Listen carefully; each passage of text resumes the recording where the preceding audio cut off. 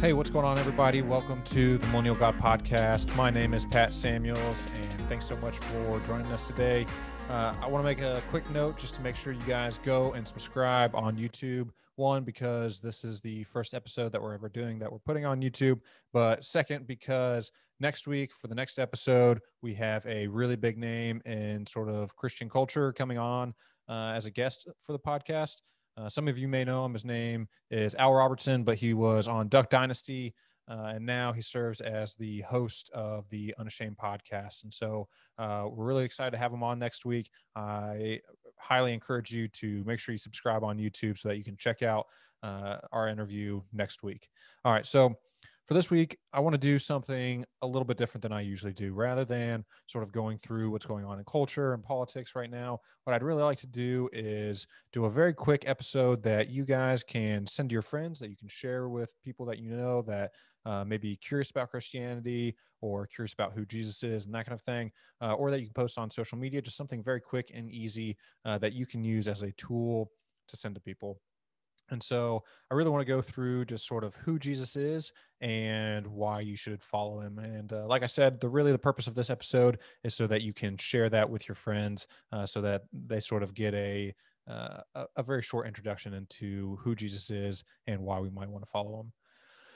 All right, so shortly after God creates mankind in the Bible, and really throughout the Old Testament, we see God establishing morality, right? We see God start to establish what is right and wrong and how mankind and how humans ought to live, what the right way to live is based on what he intended.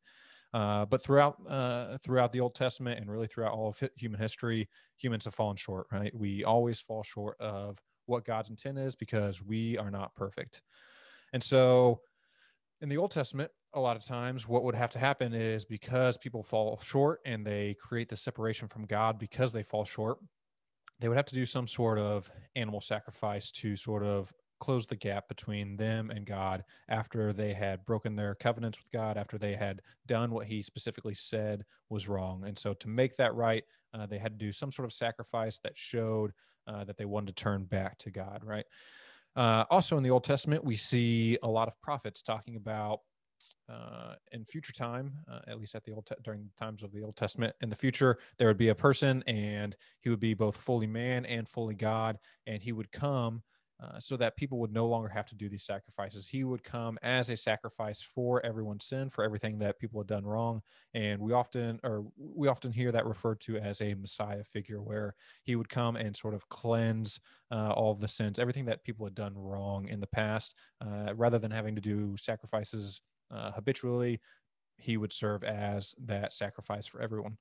And so in the New Testament of the Bible, we learn about the Messiah himself, and we learn that his name was Jesus. And so we know that he's the Messiah for a wide number of reasons, but to sort of summarize it for you, first he came onto earth from a virgin birth. So his mother was a virgin whenever she had him, and so that miraculous birth is one indicator that he was the Messiah. Second, he fulfilled a lot of what the prophets said. He fulfilled all of the law of what God intended. He also lived a perfect life while he was on the earth, and so everything that God said was right. Jesus lived in accordance with that, which he's the only person to ever do that. And then he also performed a lot of miracles while he was on earth, which is something that, if you're not familiar with Jesus, you've probably heard that he was doing. He was, healing the blind. He was healing people from leprosy. He even raised people from the dead. And so he was performing these miracles that somebody who was a human would not have been able to do at the time. And so he really showed us that he was, in fact, the Messiah. And like I said, he did fulfill what the prophet said, which is essentially that the Messiah and Jesus, he came down from heaven to earth. He lived a perfect life while he was on earth, and then he died on a cross as a sacrifice for everything that we have done wrong in our lives. And so after he died on the cross, 3 days later, he actually rose from the grave. So he was dead, and then he rose from the grave and was alive again 3 days after he had been killed. And once he rose from the grave, he showed himself to some people. He proved that he was still alive. People felt him and knew that he was, in fact, in person at the time. And then he ascended to heaven. And now he has authority both over heaven and earth. And so why did that happen? Well, let's turn to Romans chapter 3, verses 21 to 26. So that says, but now the righteousness of God has been manifested apart from the law.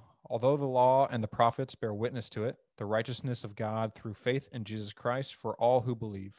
For there is no distinction, for all have sinned and fall short of the glory of God, and are justified by his grace as a gift through the redemption that is Christ Jesus, whom God put forward as a propitiation by his blood to be received by faith. This was to show God's righteousness, because in his divine forbearance he had passed over former sins. It was to show his righteousness at the present time, so that he might be just and the justifier of the one who has faith in Jesus. All right, so really what that is getting at is exactly what I said. It's that God created right and wrong, and that we all fall short of what God says is right. We all fall short of the glory of God. And even though that's the case, if you believe in Jesus and you have faith in Jesus, everything you have ever done wrong, Christ, he will take that away. He will make that as though you have never done anything wrong once you believe in Jesus. And so if you know that you've ever done anything wrong, or if you're living a lifestyle and you want to change that, but you just can't seem to, or if you feel chained by some sort of pain or suffering or a previous life or anything going on in your life, just know that when you believe in Jesus Christ, you will be set free. And so if you're not sure exactly how to go about talking to God or praying or asking for Jesus to forgive you, then please don't hesitate to reach out to me on social media, or you can email me and I'll be more than willing to sort of go through that with you. As always, please share this with your friends. Like I said, this episode is intended to be very short and something that you can send to your friends or share on social media just for them to get an idea of who Jesus is. And so we ask that you share that, and make sure you subscribe on YouTube to get our newest episodes. God bless. Hey, thanks so much for listening to the Millennial God Podcast. I hope you enjoyed this episode. Don't forget to hit subscribe, and if you're listening on Apple Podcasts, make sure to leave us a review. If you ever want to reach out, you can find us anywhere on social media, and you can also send us an email at millennialgodpodcast@protonmail.com. That's millennialgodpodcast@protonmail.com.